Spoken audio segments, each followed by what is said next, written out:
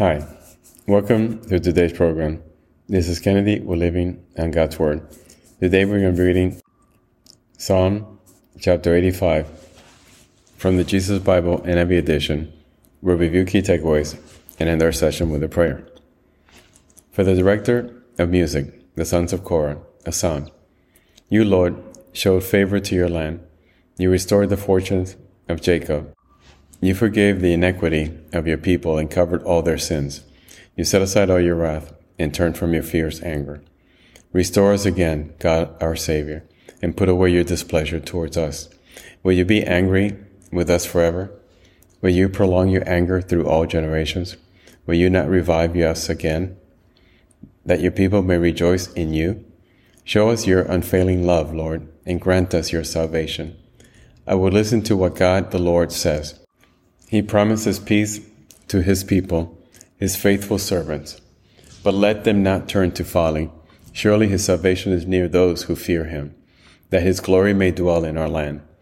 Love and faithfulness meet together. Righteousness and peace kiss each other.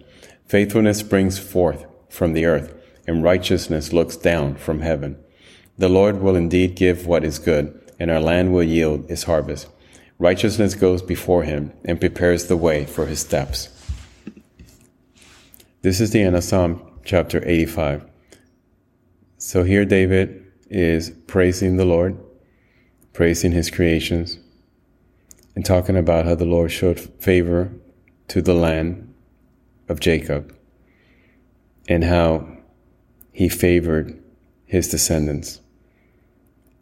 And also asking God to restore us again to his good grace. So let us pray. Father, thank you for your love and faithfulness. Thank you for your righteousness. Thank you for keeping the peace. Thank you for allowing us to be your servants, for allowing us to share in eternity with you. Father, we love you. We need you. We want your promise.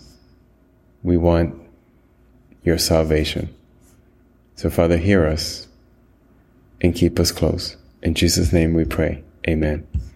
This concludes today's reading and interpretation of Psalm chapter 85. We hope that you will join us again tomorrow. God bless you. This is Kennedy, your brother in Christ, always.